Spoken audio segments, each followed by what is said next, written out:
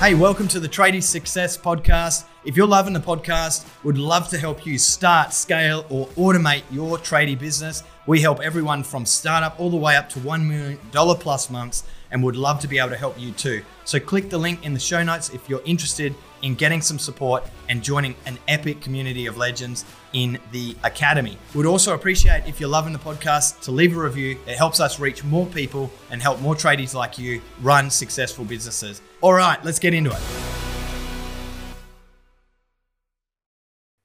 All right, Crowy here. This is the Tradie Success Podcast. We are the Tradie Success Academy, and we exist to make your life easier, to make your life better, to make your business more profitable, to give you more time, to give you that time back, because we're massive believers that everybody wins when the business is healthy. Everyone wins when your business is healthy. You can be a better boss, a better husband, a better wife, a better dad, a better mom. Just better everything. Everyone's happier, everyone's healthier when the business is operating as it's meant to operate, in that state of success, which is, getting time back, getting freedom back, getting money back. It's all there. We've got to see our business as an asset. We've got to see our business as something that can work without us. We've got to see our business as something that can be passed down generation to generation. Anytime you listen to a podcast or come into one of our sessions, it is our hope that your business gets better. And as your business gets better, your family tree gets better. As your business gets better, your marriage gets better. As your business gets better, your relationship with your staff gets better. As your business gets better, you're more confident, you attract better clients. Everyone wins when the business is healthy. All right. So last week we discussed three kind of thoughts, I guess you would say, in and around what's non-negotiable for setting up your business for like an industry standard. What's a non-negotiable that you've got to implement in your business that's going to guarantee your success? Really quickly, I'll just revisit three of them. The first three we went to: if there's a problem with your invoice, there's a problem with your process. Needs no introduction there. The next one is the 5-minute rule, right? For all you people that just want to know, really simple. The difference between a good job and an excellent job is usually around the 5 minutes. In other words, it's small in comparison to the job at hand.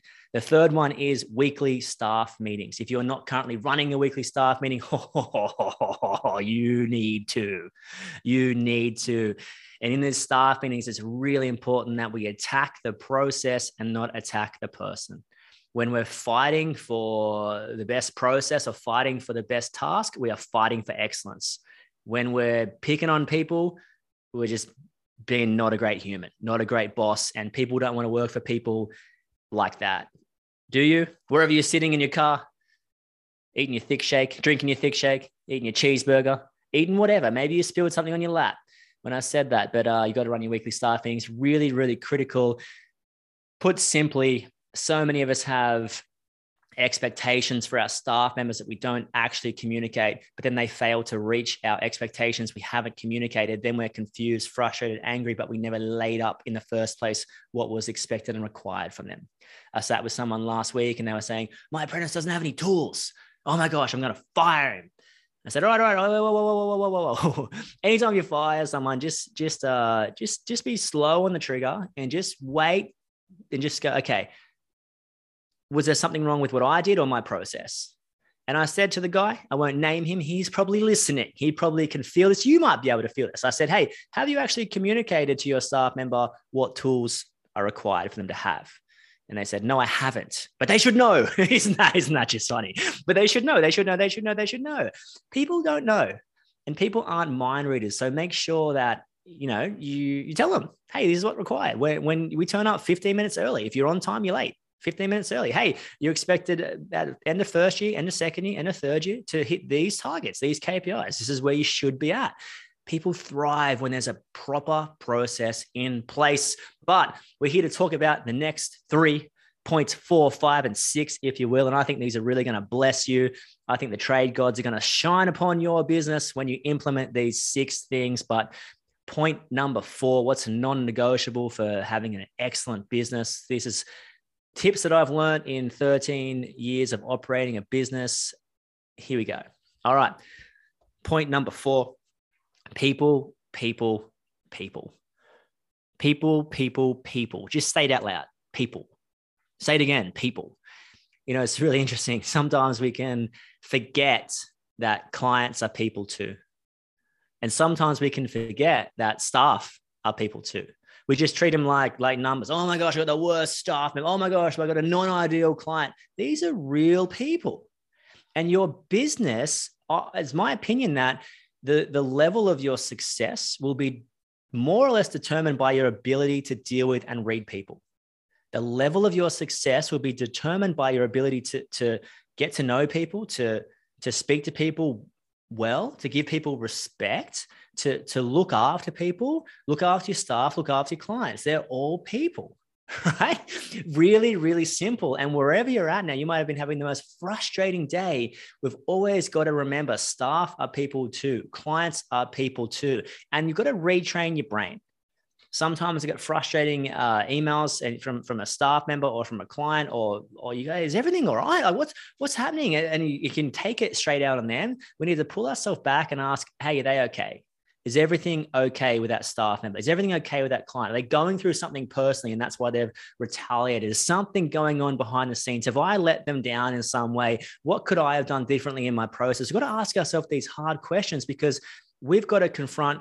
If we're better, our clients are better. If we're better, our staff are going to hang around. We've always got to make sure that we are looking after ourselves and we are self-reflecting to a point where we're like, okay, I want the best staff members. I want the best clients, and I've got to deal with people well, because if I deal with people well, I'm going to attract them.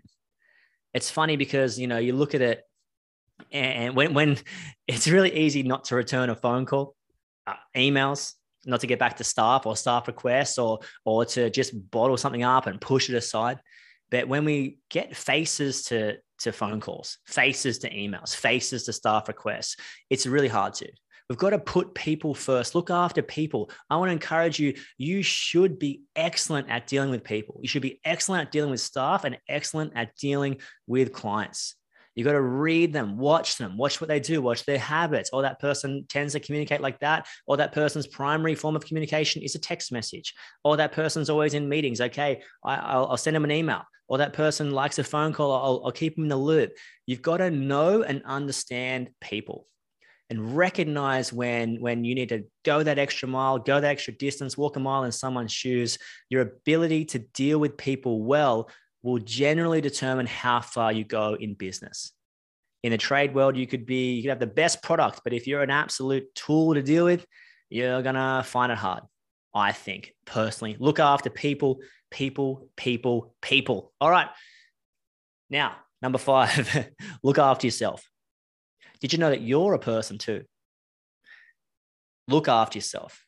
Most of us listening, you possibly can't picture your business without you at this stage. Maybe you can, maybe you can't, but you're like, holy crap, I'm in so deep and I don't know, can I ever get off the tools? Can I get out of the office? Can I ever be released from this? I can't go on holidays. I can't do this. I can't do that. I can't finish work at 4 to go to my kids' soccer training because I'm too busy. I'm too busy. I can't look after myself. This is really, really interesting. But when I pulled myself off the tools, right, and went into full-time office, I pretty much put on 12 kilos straight off the bat. I just was not looking after myself, was eating poorly, driving around, drinking 17 milky coffees a day, and just being a general pleb. And then finally put myself on a surfboard again, realized I can't paddle and I got to start paddling again. Put yourself in a spot where you got to do some physical exercise. But this is torturous. I can't do this. And it was crazy to look and just think, if you're too busy to look after yourself, if you're too busy to do something for yourself, if you're too busy to find 3 or 4 hours a week, maybe you are just too busy. Look after yourself. Get to the gym, get in the water, get on the bike, go for a skateboard, whatever's going to fill your cup, you need to do it, because chances are the business relies quite heavily on you. And when you're in that state of not looking after yourself, it's really easy to snap. It's really easy to break. It's really easy to burn out. And we want to encourage you to look after yourself. Whatever you're doing, go sit in the sun and have a coffee. Go grab your board and do something. Go away, like book a holiday. Look after yourself. Be kind to yourself, because it's in that place of health. It's in that place of getting in and around sport, getting in and around your kids' sport. You'll meet people. And when you meet people, my mate that is in real estate loves to say this, and I've just pretty much stolen this from him, but the more people you talk to, the more deals you do, the more deals you do, the more people you talk to. So you've got to get out there and meet people. You've got to get out there and be in the community. You've got to get out there and go to the gym, go surfing.